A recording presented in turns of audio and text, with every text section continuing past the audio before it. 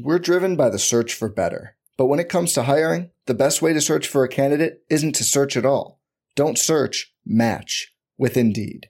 Indeed is your matching and hiring platform with over 350 million global monthly visitors, according to Indeed data, and a matching engine that helps you find quality candidates fast. Leveraging over 140 million qualifications and preferences every day, Indeed's matching engine is constantly learning from your preferences.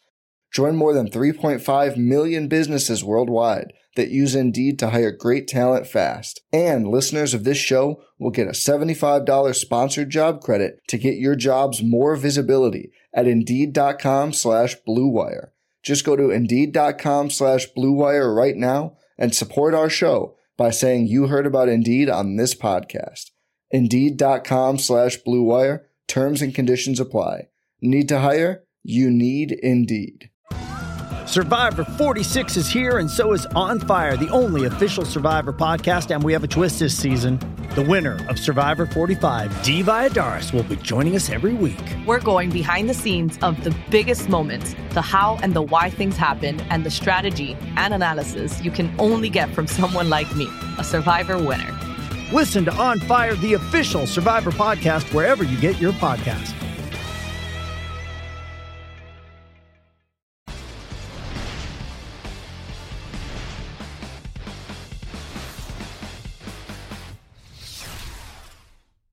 What's going on, everybody? Welcome to the DFS Pick 6. I'm Eric Crane, joined by the two of the GOATs out there. We got Rich Reeve, our Lord Reeves. What's up, man? How we doing?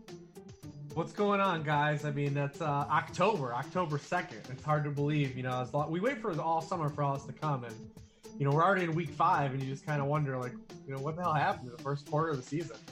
Dude, it's flying by. I don't know about for you, but it is 100% flying by for me. John Daigle, is it flying by for you as well? It is flying by. However, even though it's week 5, it's seen what went on just a few minutes ago before the show. It's like an S show in the Crane house. Everything is just happening right now for you. I mean, look, how was I supposed to know I was supposed to update programs? You looked over, you said everything was closed over, and then you did it 5 seconds later. You said, oh, wait, everything's open. And no, just my Chrome was open. Just Chrome. Okay. Yeah, and I had like a bunch of stuff open there. So hopefully everything's going to be okay from now. And I know from a football standpoint, everything's going to be okay. And from a personal standpoint, everything is great right now. We record this on Wednesday night, and obviously I'm decked out in my Blues gear today. And I am currently watching the St. Louis Blues banner raising. And I know we're supposed to talk football, but look, man, this is the day I've been waiting for forever. So I'm just glad to be joined by you guys when it comes to this. Reeves, are you excited that hockey season's here? I am just so thrilled to share this moment with you. Did not even sound thrilled whatsoever. I mean, I can probably name. I don't even know if I can name. I don't know how many Blues players I can name in history. Was Brett Hall Blue? Yes, he's the president now. And Maverick, or not Maverick, and Stars great as well. There's one, and that's about it, man. That's about what I got. Not much. Cleveland never had a hockey team, man. I never grew up with hockey, so I was never really a part of my life. All right. So I just never caught the bug, man. All right, Daigle, you have the bug, right? I wouldn't say bug, but I watched the Stars as a bandwagoner. However, I know what you're feeling because I recall watching the Mavericks raise the banner. So it's a good sensation. It's a great sensation. Very cool. I wish I was there tonight, but I'm not. I'm here with you guys, which is, let's face it, I have no problem being here. Which is better.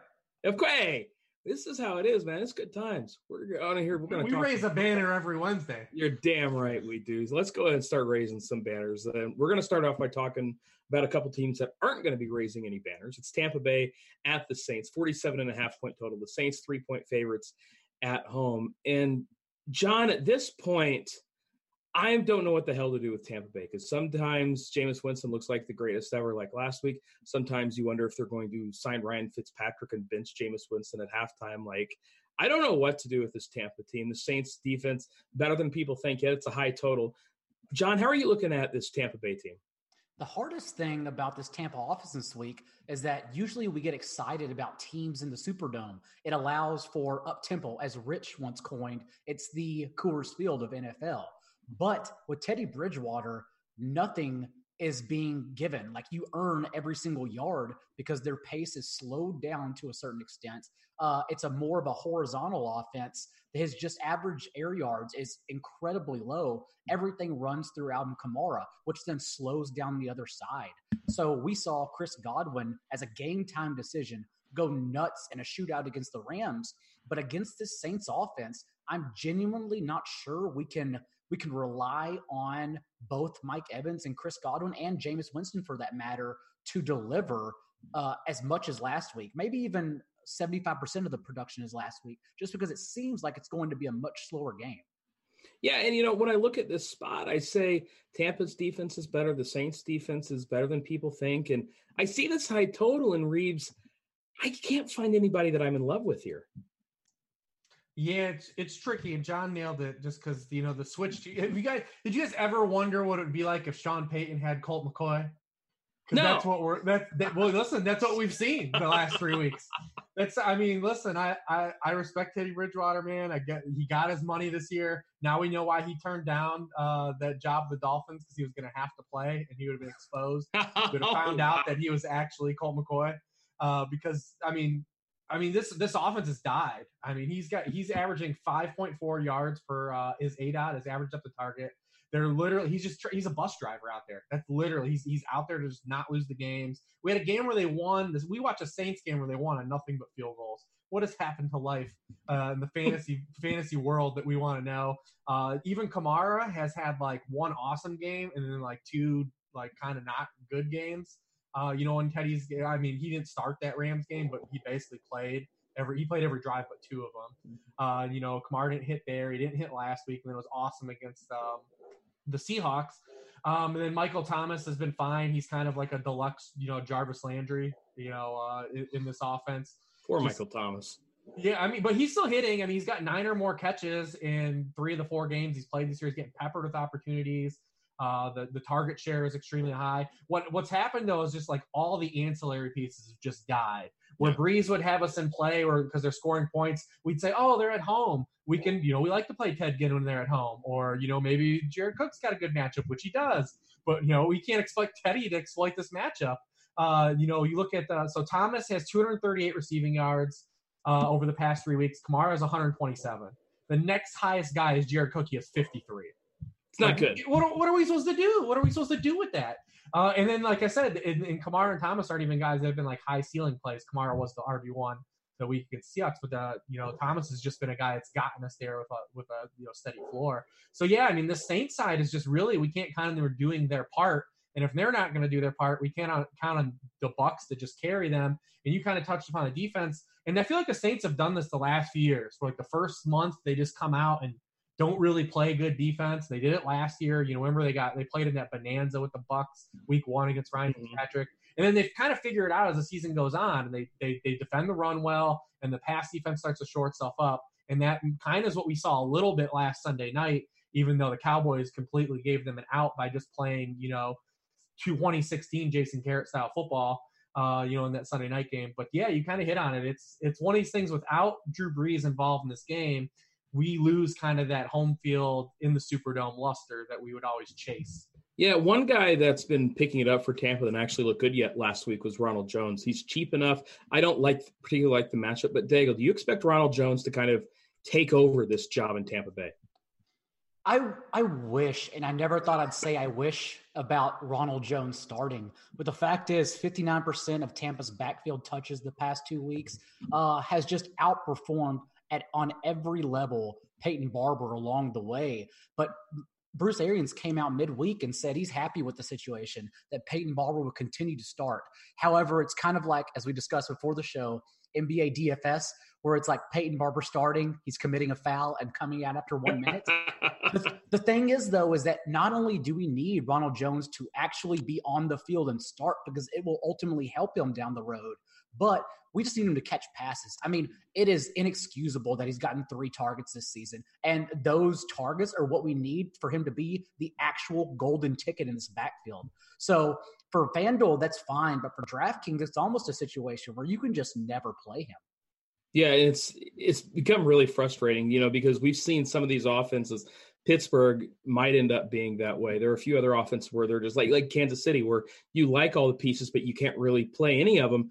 Reeves, do you expect Jones to take over here, or are you just kind of using a stay off approach with this whole backfield?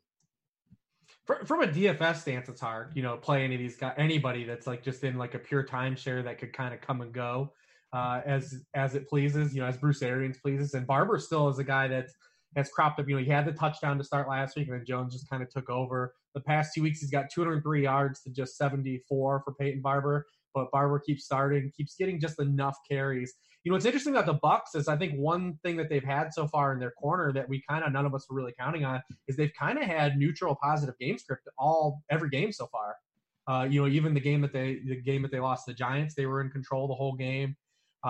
Week 1, they were never really a negative game script until the very end against the 49ers. They've kind of really been able to just involve the running back still to a higher degree than I think we all anticipated they would be, coming into the season. We thought that they just had to be pass.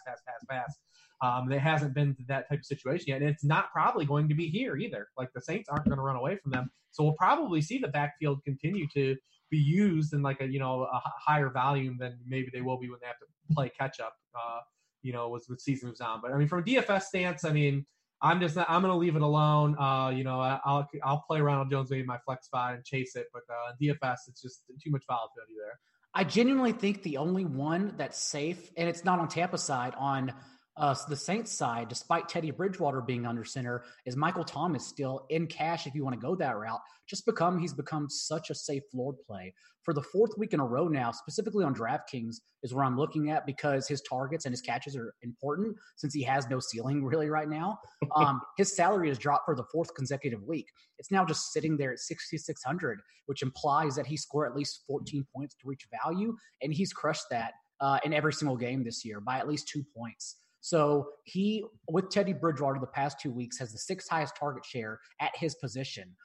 So I do think it's a floor play, not foreplay, and acceptable if you want to go that route with foreplay in cash games. I'm definitely willing to go that route with foreplay in cash games. Reeves, real quick, Tampa Bay passing game, any interest in Evans or Godwin? We really haven't touched on them at all. I mean, we know we're getting there. You got to pay for it. That's the thing. We're at this stage where you just have to, what you have to pay up. So, I mean, if you're not like full in, like this game could be a back and forth shootout. Like we're circling that in game stacks last week. It's a lot tougher this week, but I mean, those guys are kind of business as usual. Marshawn Lattimore kind of got back on the train a little bit last week. He still allowed the most yards in coverage. Played a little bit better against Amari. Him and Mike Evans have a little bit of good history together. Remember Evans got kicked out of that game a couple years ago and Lattimore was giving him the business. Mm-hmm. And then he came out last year and then opener put up 150 on Lattimore. They're kind of fun to watch when they play each other. But I mean, Godwin's got a stellar matchup in the slot against PJ Williams, and slot guys have been torching the Saints, and we've been targeting old PJ for a couple of years here. So I mean, I think that Godwin has the best objective matchup, which just I don't know if we're going to have that back and forth, volley game that we usually type to see with Breeze as under center. All right, let's move on to the highest total game on the slate. The Falcons at the Texans, 49-point total. Houston, 5-point favorites at home. And this Falcons side, John, like I'm looking at it, and Julio Jones is obviously one of the premier plays in this slate. Houston corners, not good. The problem is, then you have to start trusting Matt Ryan. I'm not sure I'm ready to go there. What do you think about this Atlanta side, Diego? Yeah, Houston's defense, although they really don't have much talent, they've been sneakily good, especially at pressuring the quarterback. But now it's just a matter of attacking Matt Ryan, who has thrown for over 300 yards in every single game this season. Yes, their offense lacked excitement and energy against the Titans. It's still amazing they couldn't score despite the fact that it really did seem like they were moving the ball quite a bit. But also losing 2 starting offensive linemen mid-play will do that. But yeah, it's one, as you said, Julio Jones is an easy tournament play. I also think Calvin Ridley, there's more than enough reason to go back to him. He opened the season with 2 touchdowns, getting peppered with targets, and since then has been just uber quiet, doing absolutely nothing. But he will have a terrific matchup against these shoddy corners, all 3 across the board. It's just a matter of the Falcons keeping up with the Texans, and I believe they can, especially if we get Kenny Stills, and we'll talk about this in depth in a second. But I think there's actually something to DeAndre Hopkins and Will Fuller on the outside being better without Kenny Stills in the lineup, if that's what we get, which then lends itself to a shootout. But Yeah, we'll talk about that in a second. Yeah, I mean, this game to me, and I know it's supposed to be, I feel kind of cheap saying this because it's like, oh, of course it's the highest total on the slate. Of course it's going to shoot up. But Reeves, I don't know about you, but to me, this game feels like it could absolutely be a back and forth shootout between these two teams.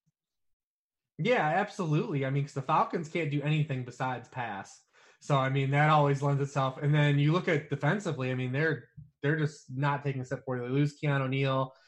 They made Marcus Mariota and A.J. Brown and Corey Davis look like the 94 Oilers with Warren Moon, Haywood Jeffries, Ernest Givens, Webster Slaughter. I mean, anytime you can make Corey Davis and A.J. Brown just look like – in that passing game just look like they're just throwing like through practice, 7-on-7 drills.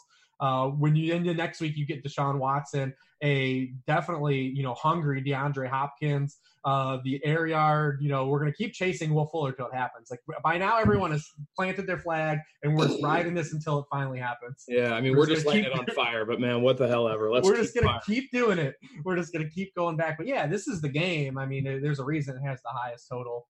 And then, and we're going to get Watson in a spot too, where, you look at Watson's 2 down games. They were kind of games you can kind of circle him to kind of struggle. I mean, we don't expect him to be the type of guy that would struggle to the degree he has in those matchups. Mm-hmm. But, Carolina has just shut down the pass in general this whole opening month of the season. And then his other game was, against the Jaguars, when Ramsey was playing well and shut down Hopkins that game. So, I mean, he had 2 down games. I mean, he's going to be going up against him. They just allowed over 20 points to Marcus Mariota. So, great bounce back spot for Watson. Big bounce back spot for Hopkins, who's had 3. He's been 3 years since he was a wide receiver 40 or lower, in 3 consecutive games. So, I mean, he's going to be ready to eat. And then, you talk on the other side, like Ridley's great run back. It's chasing. Chasing that downside. If you look at last week, then they played against the Titans just really took away the boundaries. So Julio and Ridley just got nothing. Game script kind of went askew, and all they did was just throw tertiary dump off. So Sanu had 9 targets. Hooper had a bunch of targets. Devontae Freeman caught 8 passes. It was just that. They had to just dump down to all those guys. Now this week, they're going to be going against a Texans team that's just struggled on the boundaries. I mean, Jonathan Joseph is, it's definitely way past his prime. They've allowed 19 fantasy points per game, 31st in position to opposing wide receiver ones. It's a great get-right spot for Julio. I mean, just everything. The passing games are just what we're really locked into because we don't really want to play any running backs here. Yeah. But yeah, great bounce-back spots here, and we expected these teams to throw on each other very well. All right, so here's my question for you, Reeves, because I asked John this too, and I haven't asked you yet. Can we trust Matt Ryan? Yeah, well, why not? Look at the floor he's giving you. I mean, it was just completely – he threw 370 yards and no touchdowns last week. Prior to that, he had thrown for multiple touchdowns, in 7 straight games going back to last year.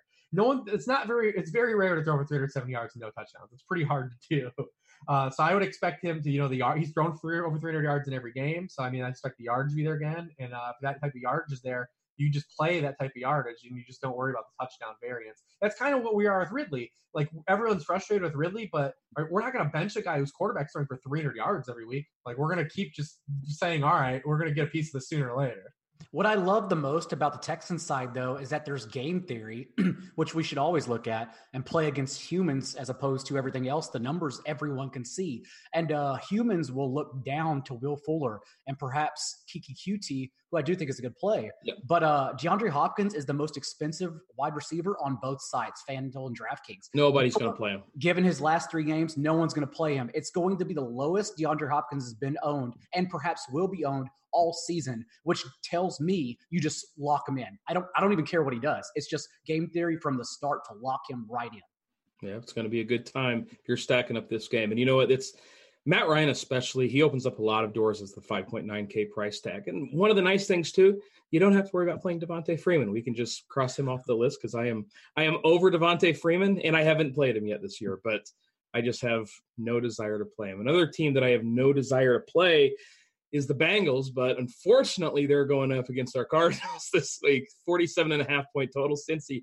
3.5 point favorites at home. And Reeves, Joe Mixon eventually is going to have a big game, right? That's eventually going to happen, isn't it? Maybe. I don't know. I love how you said our Cardinals. They're definitely your Cardinals at this point. I am out on the Cardinals. I have voiced my frustration with the horizontal raid.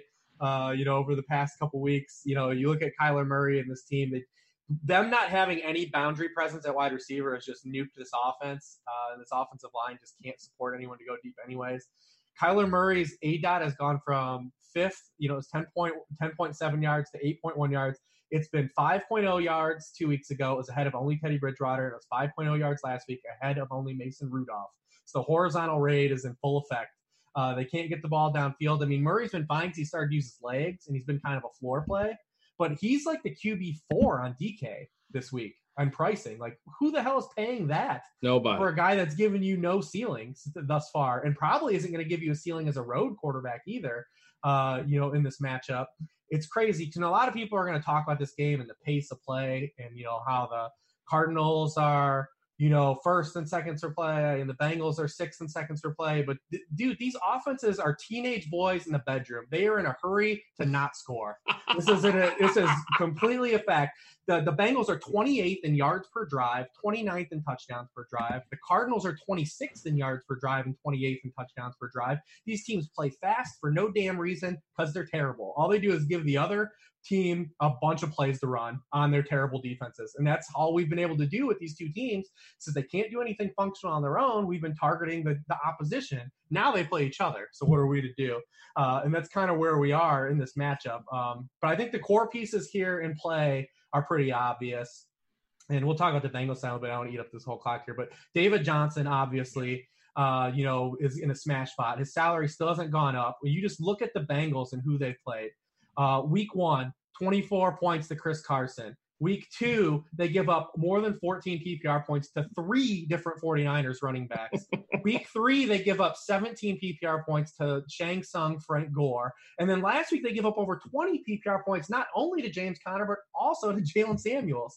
I mean, they're just getting badgered by backfields. David Johnson is going to be like the guy that we circle on the Arizona side. And then I've got some thoughts on the Bengals side, but I don't want to eat up too much here. Well, you mentioned David Johnson, and of course, he's going to be the guy that we're really focused on. Christian Kirk expected to miss this game, which means that we're going to have some wide receiver value on the Arizona side. The problem is, Daigle, do you have a coin? Do you have like a four-sided die that we can throw around? Because outside of Larry Fitzgerald, I don't have faith in Keyshawn Johnson, Trent Sherfield, or even, dare I say, Andy Isabella this week. What do you think about this Arizona side? I mean, honestly, there's a lot of question marks. Some have rumored that they'll go to more 11 personnel, leaving 3 wide receivers on the field the majority of the time, as opposed to 10 personnel, in which they just run 4 wide receivers. But whatever the case, you're just tossing coins at that point. I mean, it could be Keyshawn Johnson, but then again, it could be Pharoh Cooper, who apparently is going to play the. I forgot Pharoh Cooper's a thing now too, and apparently Pharoh Cooper's starting as well. Like, he's going to take Christian Kirk's slot role, which allowed Christian Kirk and Larry Fitzgerald to continue leading this team in routes run. So now we have Pharoh Cooper in there. Andy Isabella is apparently the number 5. Even they though hate him. They do hate him. And I do think he's explosive, but I'm also not I'm not a primary college scout. I just know the people I talked to and what I watched, he looked great. But again, they're not using him in the slot where he was initially pigeonholed coming out of college. They're using him on the outside, apparently. So I don't know, to the point where, yes, you could probably dabble them in Millie Maker lineups, but like your single entry tournaments, you're not gonna waste an entry on them. No, and Reeves, when I'm looking at these guys, like, I feel like in PPR, one of them's going to get there.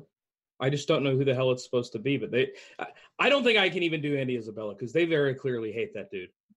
Yeah, I mean, he ran 3 routes last week, and that's not a lot. And not only he was a direct backup to Christian Kirk. Christian Kirk gets hurt, and they sign a guy off the street to just come and play Christian Kirk's spot. What does that tell you? I mean, there's a lot of signals here that are suggesting that he's not going to play as much as everyone wants him to play.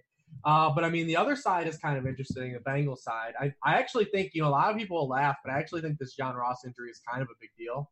I know that sounds crazy to think, but Zach Taylor's running this offense that's almost like a copy personnel-wise in the way they use personnel sets as what the Rams did. Now, if you remove John Ross, who was kind of the de facto Brandon Cooks, I mean, he obviously isn't Brandon Cooks, but is in that role, this is one of the slowest set of skill players that we've got in the NFL. I mean, Tyler Boyd in the slot. Auden Tate is essentially a tight end playing wide receiver. Tyler, like, this is a slow unit. So, I mean, now they're going to try to spread teams out with just no speed on the field. I mean, I think this could be a bigger deal than people think it is. Not that John Ross is good, but his actual just presence of being able to run fast in a straight line is something that no one else has in this offense now. I think Auden Tate is interesting. He's at 10 and 6 targets, though, the past 2 weeks. He's 6'6". He runs 40% of his routes in the slot. So when I see that, I'm like, I think about where the Cardinals have struggled, giving up slot production and tight end production. He kind of fits in that mold of someone that could have some success, and he's obviously so cheap. And the target volume's been there. And then, Tyler Boyd, we can keep going to. Everyone's going to talk about the, versus the slot. Since Amendola roasted the Cardinals in week 1, they kind of haven't really been giving it up to slot receivers. If you played Tyler Lockett last week, you caught some of that sting. And the thing about Tyler Boyd, too, is that we started to see his touchdown regression really hit. So last year, he had just 5 end zone targets all year, but scored 7 touchdowns. This year, he has no end zone targets at all on the season. He hasn't scored yet. People keep waiting for touchdowns, but he's not getting targets to score touchdowns off of. Where last year, he was breaking plays that he was scoring touchdowns when he should have been scoring, is basically what I'm saying. And now this year, we've seen that regression kind of hit. He's just been like this middle of the field kind of, guy that can stack volume, which is great for our cash lines. We can plug him in. But what kind of ceiling are we really going to get, from Tyler Boyd? It's going to be pretty interesting. And then obviously we're going to circle Tyler Eifert and the tight end narrative around Arizona so far. Disley made it 4 for 4. Dude, I'm still playing Eifert. I'm doing it. He's dirt cheap. The cool thing is he's not playing a lot of snaps, but when he's playing snaps, he's running a pass route on 75% of snaps. And he also leads the team in end zone targets. Coming into this game. So, I mean, there's a reason to go back to the well. Yeah, I mean, and the reason he's not blocking that much is because he might die if he blocks. But, Daigle, if I look at this team, I know people want to play Auden Tate, and I understand the savings in cash games and tournaments. I don't really get it. But the guys I'm looking at here, it's Joe Mixon, it's Tyler Boyd, and it's Tyler Eifert. And I'm not sure in tournaments a reason we have to go a different route. Daigle, where are you at here with the Bengals? Oh, I definitely wouldn't play Auden Tate in tournaments, but just the fact he's $3K cheaper than Tyler Boyd across sites, it makes it easy for cash games, especially given the target volume. I kind of still am on Andy Dalton, dabbling just a little bit. However, Reeves' explanation does make sense that this offense could just genuinely tank or slow down as a whole without John Ross. But still, I mean, the fact is the Cardinals allowed 31 fantasy points to Stafford in week 1, 33 to Lamar Jackson in week 2, 25 to Kyle Allen in week 3. And then last week, it could have been a lot, but Russ wasn't needed as Chris Carson just bowled over everyone. So this Arizona defense is still just terrible to quarterbacks. But given Cincinnati's concentrated target tree now, I would look to actually Tyler Eifert probably to bank that touchdown equity. Yeah, to me, it's a really simple game stack. You can play Dalton, Boyd, and Eifert, then run it back with David Johnson, and that's it. And at least then, Reeves, that's where most of the production is going to go on both sides. Yeah, I agree with you. I mean, like I said, it's just this game is probably one I'm going to stack less. This will probably be the game I feel like I could fade more than come under ownership. Just because, one, I think the Cardinals, I mean, I've just way done chasing that ghost. They've shown their hand the last couple weeks. They're just not an explosive offense. And I don't think that they have the offensive line or boundary wide receivers to become an explosive offense. I think that's genuinely a problem. Their schedule does open up here, and maybe we'll start to see them be able to cash in on that. But we're getting them as another, West Coast team, early start. It's tough, man. It's tough for me to just really keep investing and buying this, this allure of Cliff Kingsbury, who I think is fine. I think that they don't look like he did last year. It's not his fault. It's just you have to have personnel, man. You have to have personnel in the NFL eventually. You can only put so much makeup on this offense. Logically, though, they're playing the hand they're dealt. The past 2 defenses have played over the top, cutting them off. And so they're saying, take what we give you. And so they are taking what they give you. The issue is that, like you said, they have no explosiveness, and then it lends itself to 3 yards per attempt. So it's not sexy and it's not going anywhere. And that's why David Johnson has been so awesome the past 2 weeks. It's because they have no choice but to continue dumping the ball off and trying to figure out where they get their production from. And so far, no good. Yeah, I have no problem playing David Johnson. The other guys, though, I'm going to struggle to play. Let's talk about some of our favorite quarterbacks this week. Obviously, if you want the big-time favorites, Carson Wentz at home against the Jets, Tom Brady on the road against Washington. Daigle, I'll start with you here. Who are some of the quarterbacks that you're really focusing on this week? we need Sam Darnold to play, if only because, not to go to Sam Darnold, but I would love to use Carson Wentz in this spot. Carson Wentz, without the help of Deshaun Jackson, and maybe he doesn't have Deshaun Jackson again. We're not sure yet. He's probably considered questionable technically at this time.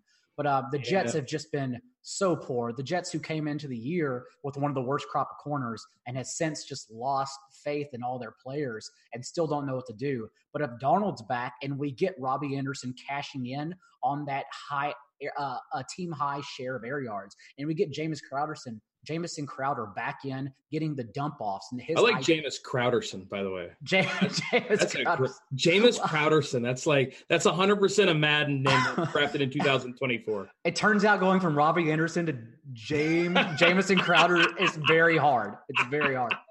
But at his team high target share with Sam Darnold under center from week 1, like, we need them to actually be able to answer the Jets. But if they can, then this is still one of the league's best offenses. And Carson Wentz, just 6,100, has been making magic despite the fact that he's lacked Alshon Jeffrey and Deshaun Jackson together the past 2 weeks. So yeah, now with everyone presumably healthy, if we get a full game stack here, if we get everyone back on the field, I think it's a sneaky game stack. What about you, Reeves? Because, I mean, it's when I look at, that Sam Darnold situation, I'm not sure he's going to play. It kind of seems to me like they're going to play it really cautious. I know he's splitting snaps in practice with Luke Falk, but Reeves, who are some of the other quarterbacks you're looking at? Yeah, that game would be interesting, even if Darnold doesn't play. And I kind of like Robbie Anderson anyways as a guy to go over ownership on, regardless if he plays or not, Darnold, because you saw if you look at Robbie Anderson's game log career against Stephon Gilmore, it's just a pit of darkness. And they did nothing that we last saw him on the field. But he had 4 for 81 with Luke Falk against the Browns on Monday night and hit some long balls in that game. So, I mean, against the Eagles, a much better objective matchup that gives up big plays. And Ronald Darby still probably isn't going to play. I kind of like still going over on Robbie Anderson. I mean, obviously not playing him in any cash tournaments, or cash games. But, I mean, it's tournament play. I think that there's still some upside to him. And it's not just going to be a complete flat line like they were against New England. But, I mean, I think that you have to look at just the sites, though. Brady is priced way too low on FanDuel. He's fine on DK, but he's priced way too low on FanDuel. Easy to get in. It's kind of one of those all-hands-on-deck Patriot situations, especially now because they're kind of shifted to an 11 personnel-based team. Washington's 28th in passing points allowed per game. Prior to Daniel Jones not popping, they allowed the QB8 or higher the first 3 weeks. I think it's a game where Brady, they build their lead through Brady in the pass game. And I think all those guys are great buy lows in your season-long leagues, Josh Gordon and Julian Edelman, if people are kind of hesitant to that first month of production, because their wide receiver schedule, especially over the next month, is phenomenal. So, I mean, I would definitely try to go in and grab those guys this week if anyone's still selling in the middle ground, and you can still buy 80 cents on the dollar any of those guys. But Brady's way too low on FanDuel. I mean, I don't see any way how you get away from him on FanDuel, man. All right, so let's talk some running backs now. Between David Johnson, Ezekiel Elliott, and Dalvin Cook, we have got 3 high-priced guys, David, in amazing spots. And the problem is I want to pay for some of these wide receivers too. How are you choosing between those 3 studs, John?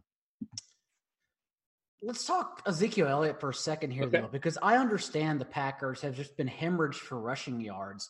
But the fact is that in 3 games that we believe Kellen Moore called, Zeke was an afterthought in the passing game, even for the time he was on the field before blowouts. Yes, he was used more last week against the Saints, but it was almost if they had no choice. And that offense, anyhow, did not look like anything Kellen Moore would have called. It's almost like they seeped back into their old Jason Garrett ways and played the exact format that they played against the Saints last year, trying to allow their defense to take over. So I know people have been touting Zeke, but the reason we played Zeke last year was because of his career high, around 7 targets a game, I believe, and career high routes run over 21 per game. And it's just not happening this year. It's plummeted. And I think there's a reason for that. It's because he's a complementary piece in this offense. He's a terrific tournament play, but I'm just not as high on him in cash because I don't think they use him in the passing game moving forward as much as everyone else believes they will. What about you, Reeves? Are you down on Zeke as well? No, I mean, I'm in there because Mike Pettit has come out and stated like they don't care about stopping the run. Like he's openly said, like just like the Chiefs. Like the Chiefs say, we don't care. We want to focus on being able to stop the pass, and that's what the Packers have done. They built their defense to stop the pass. They give the lowest percentage of fantasy points to wide receivers. Ironically, the teams that are 2 and 3 are the teams we talked about, the Bengals and Cardinals. If you wonder about stacking wide receivers, they didn't bring that up because they get bludgeoned by so many other positions. And Green Bay has just kind of funneled all their production to saying, beat us with your running backs. And your running backs can just go nuclear. Yeah. Jordan Howard was the RB3 last week. Philip Lindsay was the RB3 the week before. Dalvin Cook was the RB1 the week before that. They just don't care. They're going to have 186 yards for scrimmage for opposing running backs, and they're saying you're not going to beat us through the air. The good news is that the Cowboys look like they're going to get Michael Gallup back. So, I mean, it kind of puts their offense back into focus. And we want, like John talked about, I am okay with Zeke being that, like, part of a functioning offense instead of just being the bell cow in a terrible offense. So if the team's going to score 30 points against the soft run defense, I still feel good about Zeke getting a large part of the pie. I could be swayed for sure. I think to me, and I probably overthink the situation, but one, their offensive line got pummeled, and now they're going into this game without Tyron Smith, their starting left tackle, who's been amazing and is out.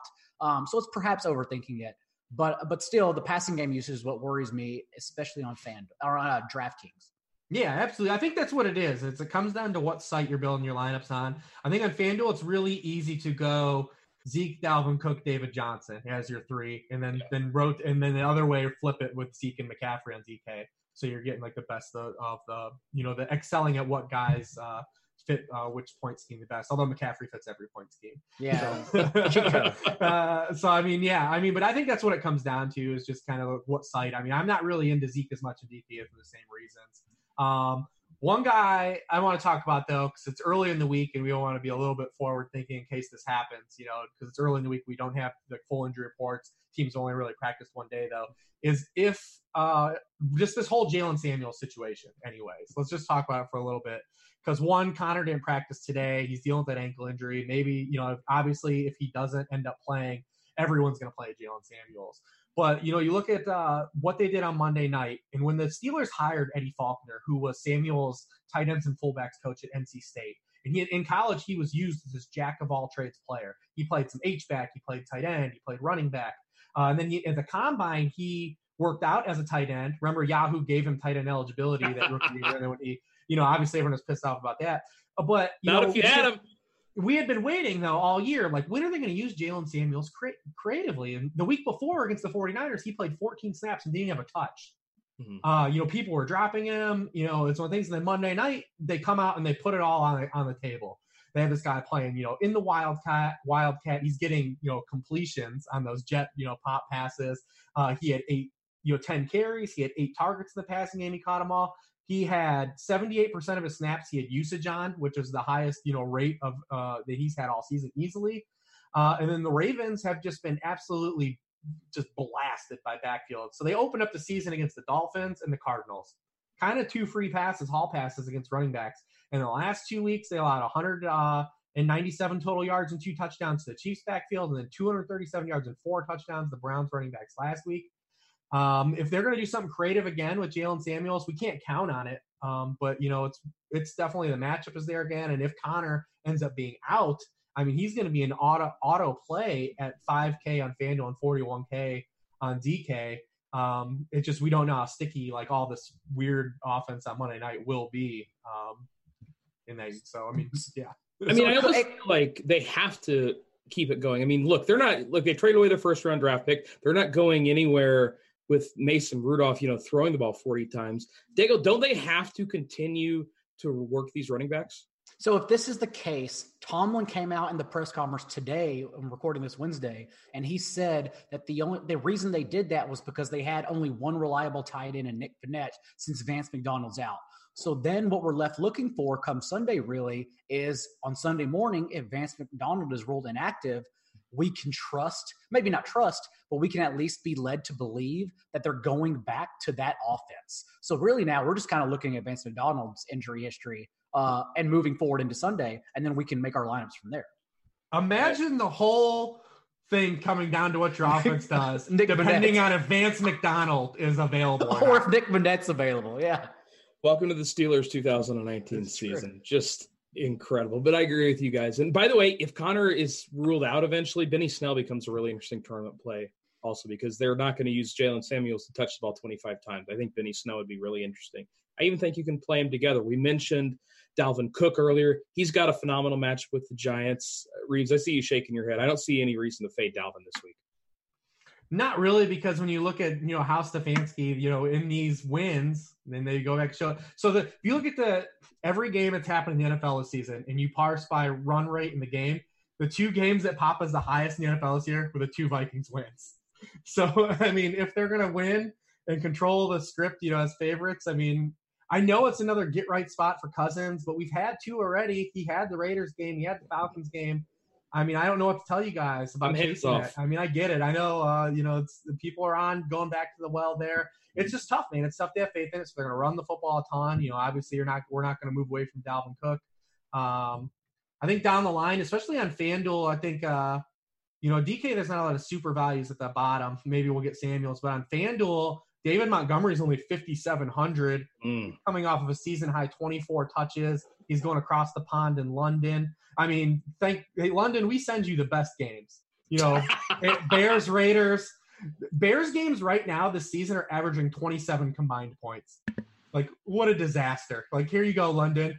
And the good thing about that game for us, though, is that's a 1:00 stateside kickoff. Like, no one has to get up at 9 on the East Coast and watch that shit. Like, it's terrible. Like, wait, okay, hold on. If it was 9 a.m., would you wake up to watch the Bears and Raiders? I'd have it on while I was working. But you wouldn't like it. I lived on the West Coast just last year, and I woke up for every Jaguars game at 5 a.m. So you did wake up or did you stay up? No.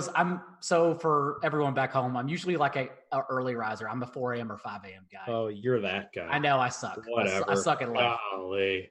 I wake up before 10. My ultimate call on this game is that in that game in London, if they get on the goal line, and it's going to make us mad because we just talked about David Montgomery, is that Matt Nagy is going to run maybe not a Philly type special play, but a Mike Vrabel type special play where he gets Khalil Mack a receiving touchdown. What a stupid game. Let's talk some more.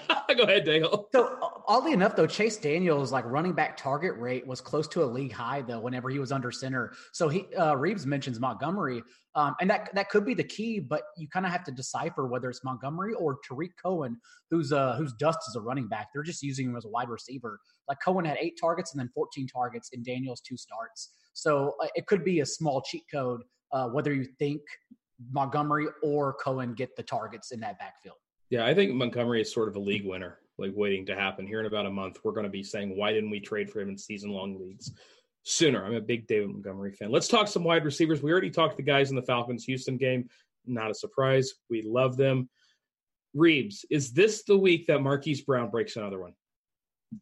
I mean, it's tough. I mean, it's kind of an interesting matchup. So, I mean, the Steelers are really good against wide receivers that play on the right wide receiver side, and Marquise Brown's about 40% of his routes on that side. That's kind of where Joe Hayden plays. But they're terrible against slot receivers, and that's where he runs a little under half of his routes. So it's kind of a little bit pick your poison. So there's definitely opportunity there for him. The troubling thing was his usage sucked last week. I mean, his ADOT was 7 yards last week. We don't want that Marquise Brown. No. That's not the Marquise Brown we want. His first 3 weeks, it was 17 yards. That's what we want. We want that guy. And with no Greedy Williams, no Denzel Ward, that was pretty disappointing to see him used that way. We wish the game plan was a little bit better. But yeah, and he's just so cheap.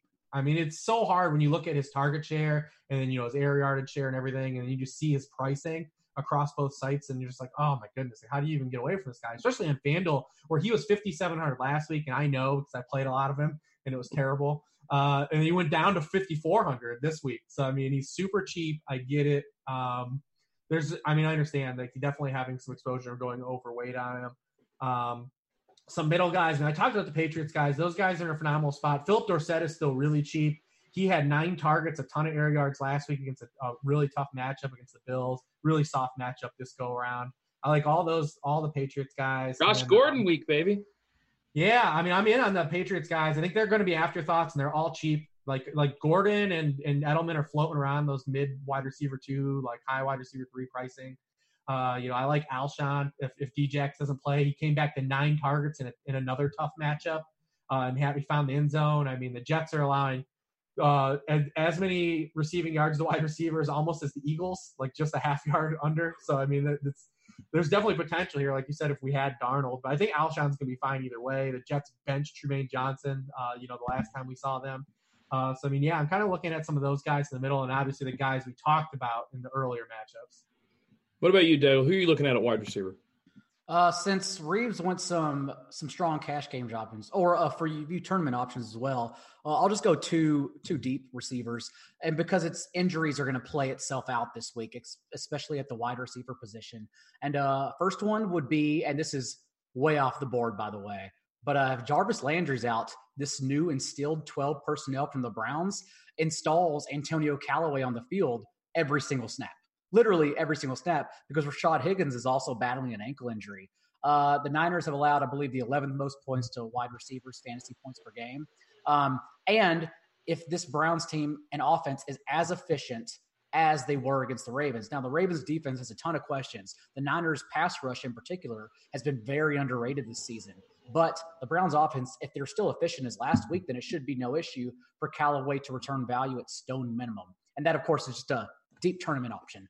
Another one that I'll probably actually look at in cash games if we get the injury, if Kenny Stills is ruled out, we recall just last year that Kiki QT played 5 games in and out of the lineup with a hamstring injury all year, but he played 5 games over 60% of snaps with the wild card included. And in those games, he averaged over 10 targets. In the playoff game in particular, the loss to the Colts, he got 14 targets, 11 catches, 110 yards, and a touchdown. And that's just last year, just like very close, like in January, with the same personnel in place. And I think there's something to, if QT plays, it unlocks DeAndre Hopkins and Will Fuller even more. QT's average depth of target was 14 yards this season, which is very similar, within 2 yards, to Fuller's and Hopkins, whereas QT's is 8.5 from the line of scrimmage last year. So it sort of allows them to not be mashed with Stills running the same routes. And Deshaun Watson's not a check down guy, but QT he wasn't like a safety blanket. It was more he was getting open, and rather than allowing Deshaun Watson and forcing him to hold on to the ball longer, he saw an open guy underneath. And so we can use that floor in cash games, but also it unlocks Hopkins and Fuller, as we talked about earlier, to be ceiling tournament plays. All right, before we get out of here, Reeves, give me your favorite game stack real quick. I mean, it's the one we talked about. It's going to be the most popular. I think underrated probably will be maybe that Ravens-Steelers game. Yep. Yeah, that was the one that was like, if we were going to talk 4 games, the other one was going to be the Ravens and Steelers, because I can always play Lamar Jackson, and he's never all that popular, so I have no problem there. Tego, your favorite game stack, is it the Falcons game, or are you looking someplace else? So every week we have the one that everyone goes to, and then it just busts. It goes busto. And if anyone's going to go busto, it's Bill O'Brien every single week. So I'll be all over it, but I don't think it's my favorite, really. I still want Darnold to play. I like this Eagles-Jets game a whole lot, actually. All right. Well, cool. Guys, I want to thank you guys for joining us. Daigle, tell them where they can find you. Roto World, as always, we will be on the Roto World Football Podcast on iTunes. Go subscribe. And then Sunday morning, noon Eastern, NBC Sports, Twitch, YouTube. Join us, all start and sit questions.